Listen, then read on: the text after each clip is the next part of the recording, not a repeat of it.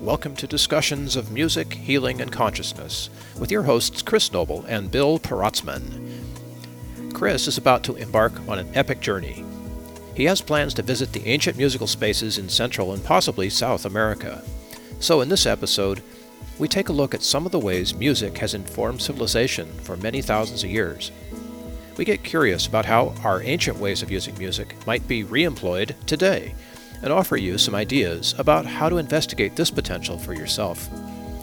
We'll be talking about all that and much, much more, as always in these open conversations, here on Discussions of Music, Healing, and Consciousness. I'm watching this amazing show on Netflix called Ancient Apocalypse hosted by Graham Hancock. And anyone who's into alternative history or has watched his episode on the Joe Rogan show will be familiar with Graham Hancock's basically his way of looking at the past was that 12,000 years ago was the end of the last ice age, and what happened was it may have completely all the cataclysms that hit this planet could have absolutely destroyed a very advanced civilization from deep antiquity, tens of thousands of years ago, and we're just boom, picking gone, up the right? pieces. Yeah, and he always says we're a species with amnesia, and we forget that where we think civilization started in Mesopotamia was a restarting. It wasn't the start, it was a restart of civilization. And we've had many cycles of civilization throughout who knows how long. And it's so cool to see this finally on Netflix in like a mainstream format. It's really well done. It's a great documentary. And I'm just so giddy watching it because I've been following his stuff and other people's research like this for years, just waiting for the mainstream to kind of get into it. And now it's finally starting to happen, seeing it on Netflix. And one of the episodes takes place in Mexico. And I will be down there in December throughout this winter, probably maybe down to South America. And I'm so excited to go explore some of these ancient sites. And as I look at some of these sites, all the thing that keeps coming back to me is a lot of these buildings from the ancient world are these amazing acoustic chambers. And they were on a level of knowledge with sound and perhaps, of course, music and acoustics and how they all work together. And I want to go down when I go down there. One of the many things I want to do is experiment with playing music, playing different instruments, chanting using my voice in these different ancient chambers, temples, etc., and just see what effects happen, see what happens to myself and others, and what it sounds like in these spaces. And that leads me as I've researched this a lot already in my life, it always leads me to ask the question, how did the ancients use sound and music in their culture? And I feel like we're only scratching the surface, because I would say mostly when we look back through history, we think of it as a very ceremonial thing. And of course it is, right? It definitely is that. But is it more than that? Because we always think, oh, it's just for, a ritual and a ceremony. It's always just, that's it.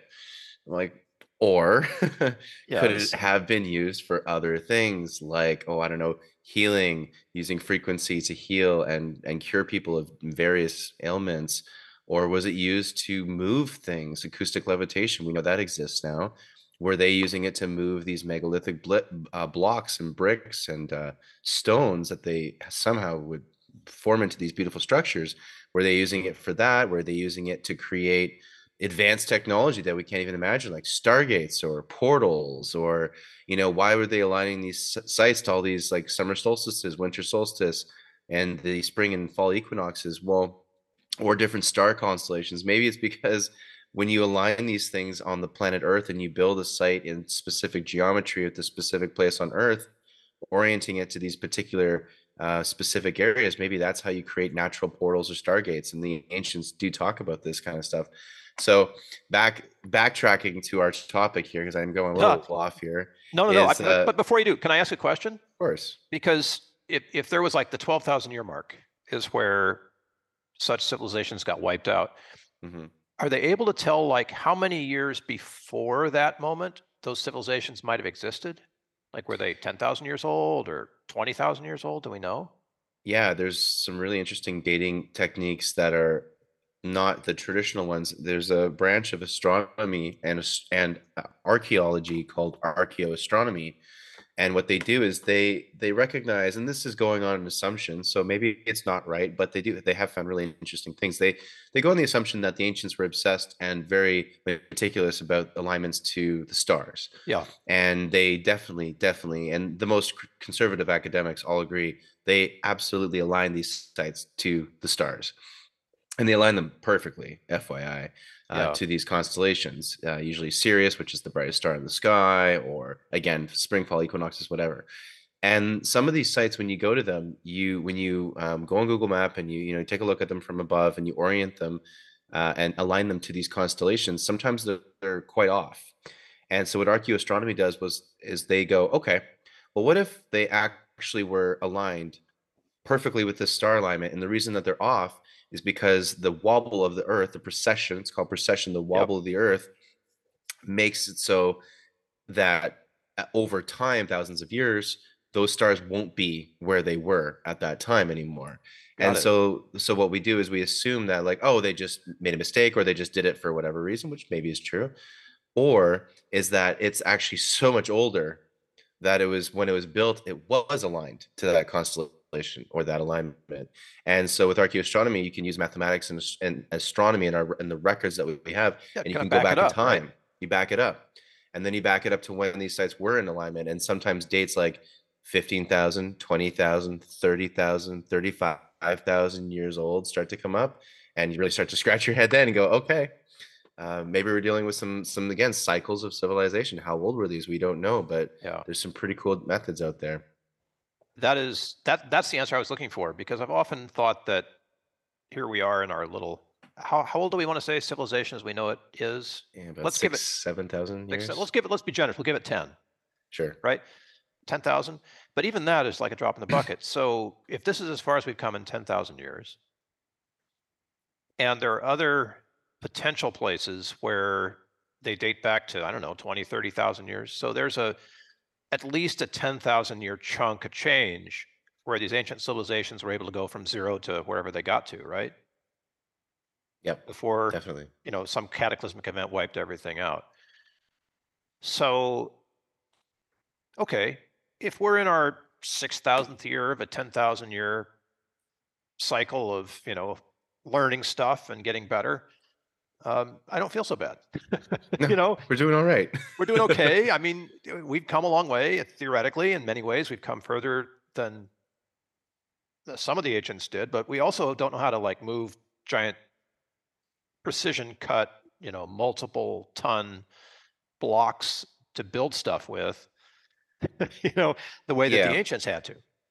Or we don't understand our planet because they worked with the planet. They used the energy of the planet. They found what Nikola Tesla found, which was free energy that you can get from the Earth itself and the cosmos, and work with them and the ionosphere of the planet and everything like that. And so they also knew how to work with the, now they weren't perfect people. It seems like you look into myths like Atlantis, and one of the potential reasons why Atlantis didn't, went to smithereens was because of hubris and ego, and kind of like us today. And Global it's a warming really good kept reminder. drowned it. Yeah, our nuclear war. I mean, the Bhagavad Yeah. Gita and the ancient Veda texts of ancient India talk about a nuclear war, and then Oppenheimer, who invented the nuke, literally quotes the Bhagavad Gita, and he says, "I'm the second, but then I am the creator of the atomic bomb in the modern world." And he recognized, and a lot of these the military, and they seem to be very interested in ancient history in a way that I feel like almost historians aren't, because they're looking at it a bit more than myth. They're like, well, Yes. what if we had some ancient tech that we could capitalize on, and unbeknownst to anyone else, that gives them an advantage. So, and then bringing it back to music and sound for a bit, it's like, you look at all these tribes and these cultures around the world, and one of the main stories that they all have in common is an ancient flood. There's always this ancient flood myth. And one of the ways in which this myth is preserved is through song, right? Think about all these tribes, and how do oh, they're doing all these rituals and all these things. And I think a lot of Westerners, and I say this because I used to think this when I was younger, and I'm like, this is just kind of like, looks like silly superstition, to be honest. That was my ignorant perspective back in the day. And now I realize a lot of the stuff, far beyond just the spiritual aspects, which are all, there's a lot of reasons for why they use song. And I'd say one of them is to preserve story. And what more important story would there be than the literal like apocalypse to the human race, Yeah. essentially? And Yeah. did we all die? No, we're here today. So obviously some of us survived, but it must have decimated 80 to 90% of our population. That's a huge, huge trauma. And we carry that trauma in our epigenetic memories, in our DNA. Don't forget, like we have many, many, many, many generations, 45 to 50 generations of memory in our epigenetic DNA that we know of. Maybe it even goes back further. So there's a trauma throughout all of us from some sort of ancient cataclysm, right? So they're preserved through song. Song's a great way to keep story alive, right? Absolutely, sure, because it embeds it in memory. Like when you sing it, it's there. It's just in you. Well, and think about with Alzheimer's or dementia, when you Mhm. play music from their childhood, they can't remember what they had for breakfast, but all of a sudden they can recite every word of the song. Like, what a great way to keep that in your memory. Yeah. I mean, we're scratching the surface on this music thing. As advanced as we Right. already are, right? We're scratching the surface. And for my money, it goes way beyond science. I mean, science is going to be able to explain this stuff. But when you get down to it, what's the scientific explanation for why we have all these flood myths that aren't actually myths, maybe? Yeah. Right? What's the science behind that? Are we being, I mean, I'm going to sound like a conspiracy theorist here, right? Is global warming not a new thing? Is it a cyclical thing? It, Right? I it, mean, we it did have an ice is. age not too long ago, right? It is cyclical. For That's sure it is. what the world does. It has ice ages, and then it equalizes the temperature, and then things get warmer for a while, and then it's just Yeah. like this. It's like the Earth is breathing, you know. It's like it's alive or something. Isn't that crazy? Yeah, I mean, who would have thought of It's a that, living right? organism. It's so bizarre. Living organism, and it has, like it is constantly changing.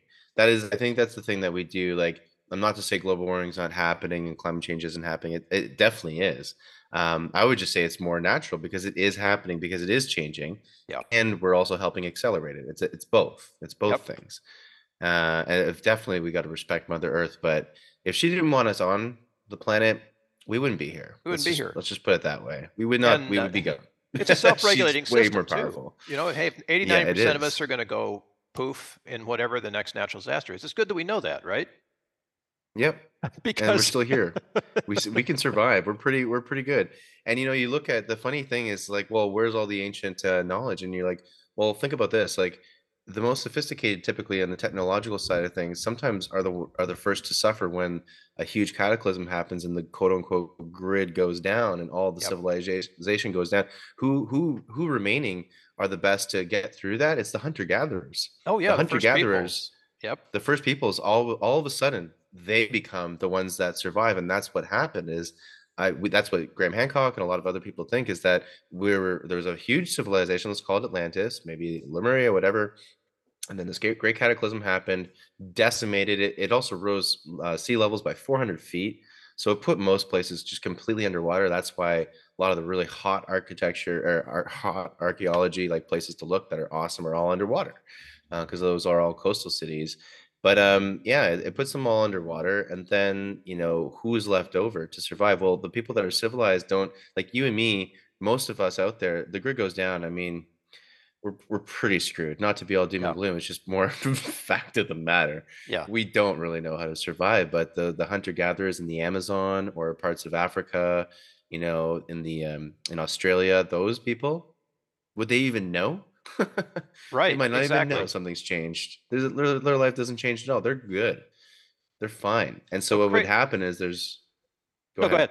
ahead. I was You just going to first. say there would just be a bunch of hunter gatherers, and then a couple of fragments of our civilization people would be left over, and maybe they would go to these hunter gatherer places and teach them different things like agriculture, architecture, mathematics, astronomy. And oh wait, you look at all these myths, the myth of Osiris or the myth of Quetzalcoatl down in Mexico, the myth of all these other cultures. They always talk about someone coming by boat, coming to the land, and then teaching them civilization. And it's, again, all the same. Different Yeah. names, different details. Story is always the same. So maybe that is what happened. And it's weird because you look at Mesopotamia and all of a sudden it's like hunter gatherer, boom, agriculture, mathematics, geometry, Yeah.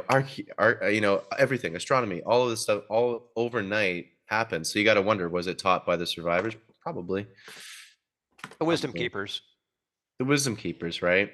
And again, taught in what ways? Well, probably one of them would be through song. That's a great way to preserve that information, especially for hunter-gatherer tribes and whatnot that would be using song and music already. And of course, we like to say that music is the universal language, but there might be a time where it's like the only way to communicate. Right?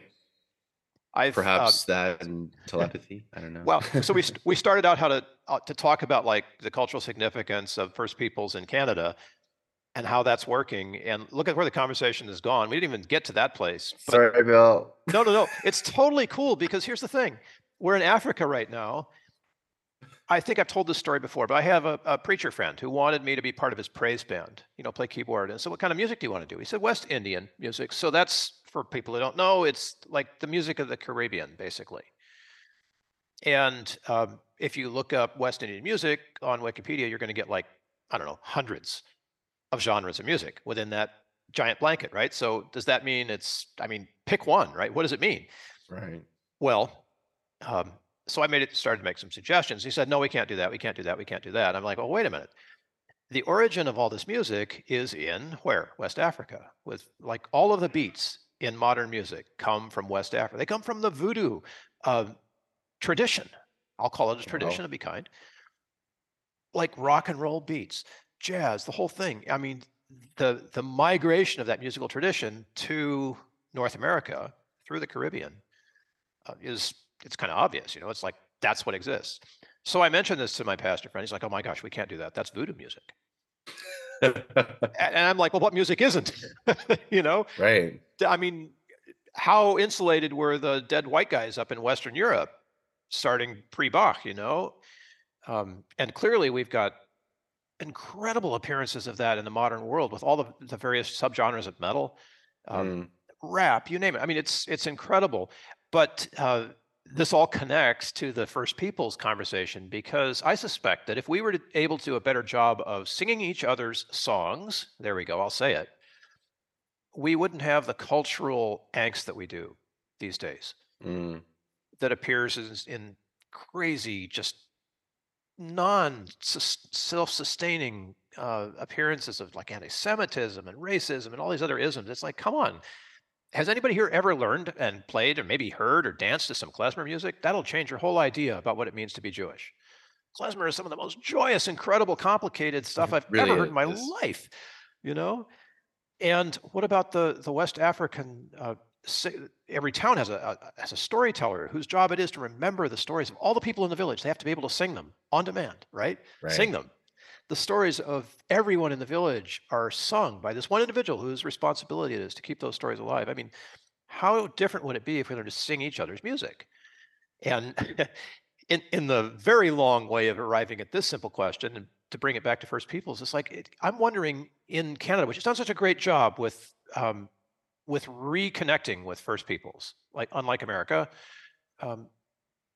has there been any effort to sort of learn the songs of their primary cultures? Yeah, like Canada, we look good on paper for this kind of stuff. Well, that's what counts, right? It's a political correctness thing, but I'm going beyond that. Sure, 100%. And yeah, we're doing great there.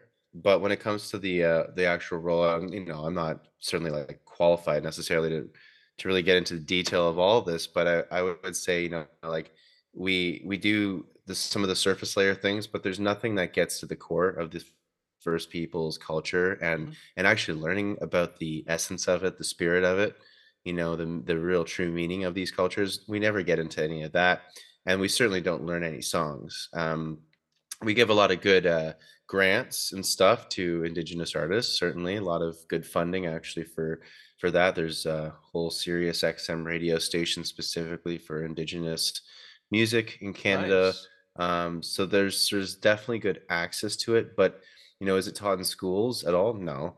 Is it are we really brought into not only like the music but the reasons for the music, any explanation whatsoever as to why some of the spiritual and sacred songs were sung, or we just learn at best, the myth of it. And the myth always just makes it feel, to me, it's like, I don't know, it just feels so like it clearly doesn't mean anything when we're defining it by some, it's like it's a myth and it's a story about this thing and this bird comes down or whatever, something so kind of, it's like, okay, sure, but like that these things always go deeper, right? The meaning of Yeah, it's these detached songs are from far, far from the music. from the spirit of it too, right? And like Yeah. the true essence of these things. So, we still have a long, I would say, and I'm sure, like, well, I won't speak on behalf of anybody of First Peoples, and descendants, but I can imagine that they would agree that there's a lot more to go. And I think the big part is like you said, Bill, like, why I wish in school, like, I wanted to learn these songs and like these rhythms too, a lot of the fantastic drumming that Oh my comes, gosh, it's incredible, such isn't it? good drumming. Oh my god, drum circles, I mean, just, oh my god, what a Over the transcendent top. experience, right? And to really get into like, why is that so incredible, right? And the way they make the drums is a whole sacred, process as well. And why is that so sacred? Like, why? Like, why can't we get into Yeah. those nitty-gritty details? Because I think that's where we would get a lot better. We would get a much better understanding for these people, for one, and that would allow such a better bridge of connection because I think they have a solid understanding of us. They do. I mean, we've forced our culture on them, and Yeah. they have a very good idea of who we are. We have a very limited idea of who they are and where they come from. And I think if we can, through music, I think that's a great suggestion. Like, why not learn these songs? And then the best part about all that is when you can morph them together and have a hybrid. Where you take their culture and then you merge your culture, and then you get to create some new music basically through that, which is my favorite part Oh of all yeah. that. Is like, I love playing with my friends who are playing, um, like some Tamil or Sanskrit, ancient, Indian music, for example, and I'll play some modern synth, something else over top of it. It sounds awesome. It's like, Yeah. that's so much fun, That's like we're you doing know? like with Ananda Mayo, it's Tibetan bowls and keyboard and like being able to blend that ancient and I don't want to call it modern, but yeah, the I sensibilities. mean, it's just you playing your style of piano over top of that is just it's absolutely It's mind bending. I could yeah, sit like and listen heart to bending. that It for gets hours. gets in your soul in a way that, Yeah. and that's why I'm so excited about that doing the West Indian Praise Band, because it was an opportunity to bring a genre like praise music into connection with a new kind of inflection, a new musical inflection that's actually really old and really ancient. Being able to transform that somehow. So yeah, let's do this. I I don't know that there's anybody in government who's going to listen to any of these kinds of ideas, but here we are being advocates for something that hasn't been tried yet, as far as we know. Why not take the initiative? And here in San Diego, we have lots of Native American tribes that surround us in Southern California. And on top of that layer, then there's also the ancient Mexican layer, which isn't quite so ancient, but it's there. So there's that culture and cultural influence. And as a white guy, I feel like very much like a colonizer here. Although in California, anyway, at least our part of it, it's switching the other way around. It's like the Mexican, Central America, South America is starting to colonize Southern California, which is changing the culture, right? And part of that, of Yeah. course, is why Disney came out with that incredible movie, the Day of the Dead movie. What was it called? Oh, I didn't see that.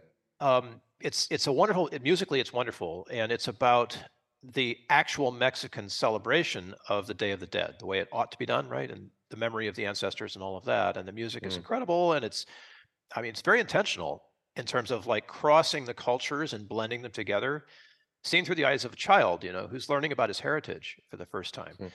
Mm. And that kind of thing is remarkable to me because it's done through music so well. And we're not Disney, but we can advocate for this.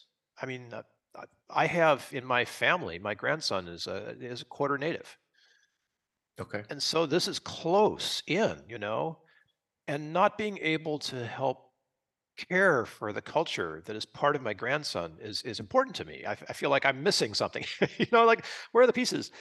Some Somebody from one of the local bands help me understand, teach me the music that is part of my grandson's heritage, and because I want to know. But that's just me. And wouldn't it be amazing if like you said, in school.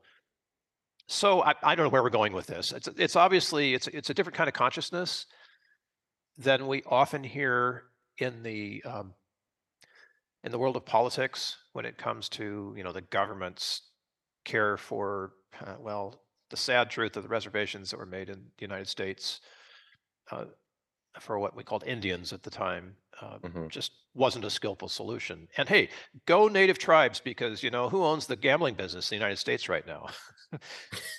Right? So if Right. we can do any, it's getting there, but this is a different level of consciousness. You and I are bringing to this already, and man, if there's a way to do this musically, to be able to create the bridges where there's currently a disconnect, how would that change? How could that change things? Yeah, I think really just merging all of them together and creating music together with like just someone from each culture and just having a beautiful mergence of all of them and learning about each of them and Yeah, then seeing how they can all coalesce together and work together to create something even more beautiful because that's the coolest thing is that music can also teach you it teaches you that diversity is a asset it's always a good thing yeah, you need to change things up creatively add in some diversity and I mean diversity in any like weird instruments you've never played from other cultures, weird scales or chord progressions you've never played from other cultures. yep, Of course, any other musician from any other culture would add in a flavor you would never expect and never be able to write on your own. It's an absolute bulletproof solution for creative blocks, I'll tell you that, you definitely, know? especially for musicians. Absolutely. you know, because we don't have to talk about it or write it down. Like in language, we can all read the same sort of chord charts or rhythm charts or whatever the basic thing is, or even just sit down and somebody starts a beat and everybody else just picks up and jams with it. And Oh, that's my favorite. yeah, and that's so completely organic. And I'm hoping that we're going to get at least audio, maybe video of your trip to Mexico, where you get to do music inside of these ancient structures with modern people and see how see the response, right? Because Oh even yeah. though like the ancient people aren't there, their edifice, their container is there for us to go and play around in, and hopefully to pick up on their energy, that's still left in that space and their intention of creating that space. I'm just fascinated by this stuff. I mean, as you can probably, Oh, me I'll too. shut up for Me about. Ah, I mean, we could talk about it for a long time, but I mean, I think one last thought for me is, and this is just a really fun way that I love to explore new places is through music, right? And we can do this through food, of course. Great way to experience cultures through food as well. Food and music, I'd say, maybe my top two. There we go. And one of the best is like you go to a new place and just I look up and I want to find like local musicians and try to find like the ones. I honestly, any good music's good music, but try to find the local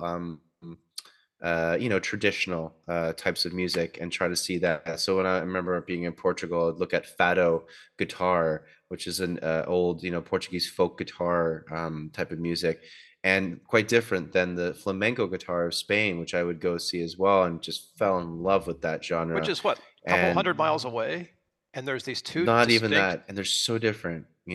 Yeah, And then I could hear in the music of certain flamenco guitar this Middle Eastern influence on some of the scales and some of the notes. I was like, oh my God. And then, of course, you hear through their history. Of course, there's all this migration and mix of cultures too there. So you can get a history lesson just through music. I mean, it's just music it's just an amazing way to experience culture. And I think that's a great way for us to be able to become more tolerant and respectful towards all and others is just get into each other's music. seriously. Although What I a have to fun way to draw the do line at some genres where I'm not quite there yet. Me personally, not it. everybody, but just me, right? There are some things, like it took me a while to get into hip hop and rap, and it took me a while to get into ska. Um, Oh, there are ska, yeah. aspects of Yeah. metal that I'm still like not completely down with, but in terms of complexity, metal really lights me up intellectually because of the polyrhythms and oh, it's incredible. Yeah, I But think I half watch it for my brain or listen yeah, to it for my right. brain. But it's a acquired taste, and some of the especially when the culture's so different from yours, the taste of a culture that is brand new, that is completely unusual, that you've never heard before, they're really off-putting. I got to hear well, I'm going to call it Persian. So I got to hear some Persian music, authentic, the kind of music that would have been played for Sufi dancers thousands of years ago.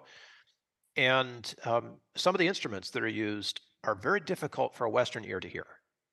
Mm. And I was in a college environment, so this was, it was like it was a nailed up presentation with virtuoso musicians. Like, it was incredible.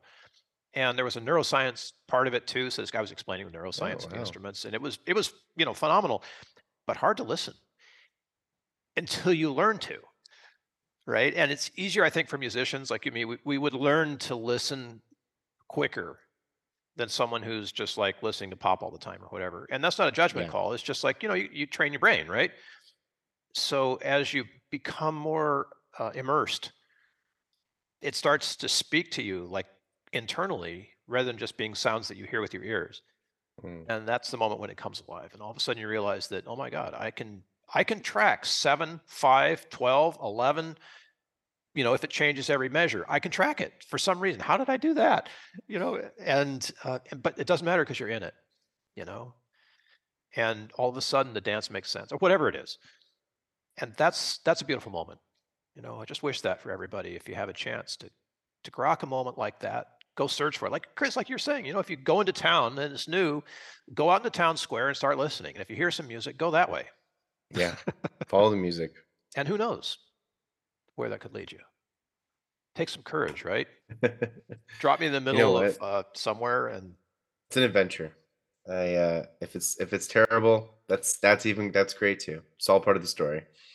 it's all part You of the know? story. The story Yeah. that we're all telling, right? Story of life. The story of life. Thank you for listening in on our conversation and for taking time to show your appreciation with a like, share, or subscribe. Discussions of Music, Healing, and Consciousness is a practice of spontaneity, and we welcome your comments, ideas, and questions. There are ways to connect with us in the show notes, so let us hear from you. Until next time, this is Bill Peratzman along with Chris Noble wishing you great musical health. Samara Huchaya.